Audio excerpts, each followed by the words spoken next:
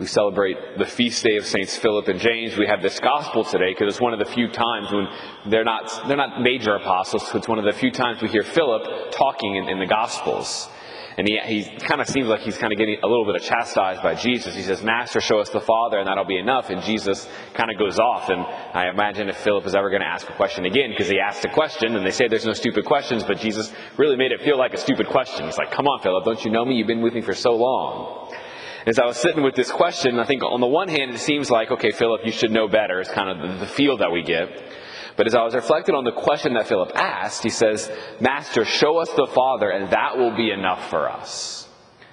And what came up in me is like, man, I wish that I could believe that if I see the Father, if I see Jesus, that would actually be enough.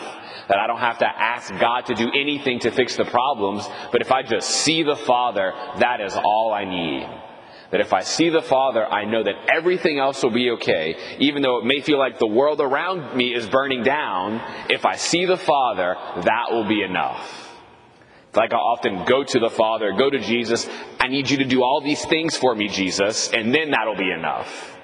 But you see an incredible faith that Philip has that we can gloss over in the seeming rebuke, that he believes that if he sees the Father, that's all he needs.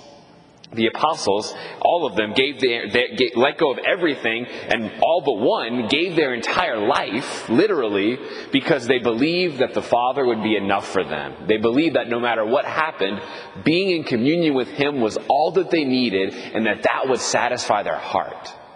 That's a beautiful faith that every time we celebrate an Apostles' Feast Day, I think that invites us to recommit to. Do I believe that if I just see the Father, that would be enough? Let's pray today through St. Philip and St. James's intercession that we would have that faith, that the Father is truly all that our heart longs for, that He can satisfy our every desire if only we would see Him. Amen.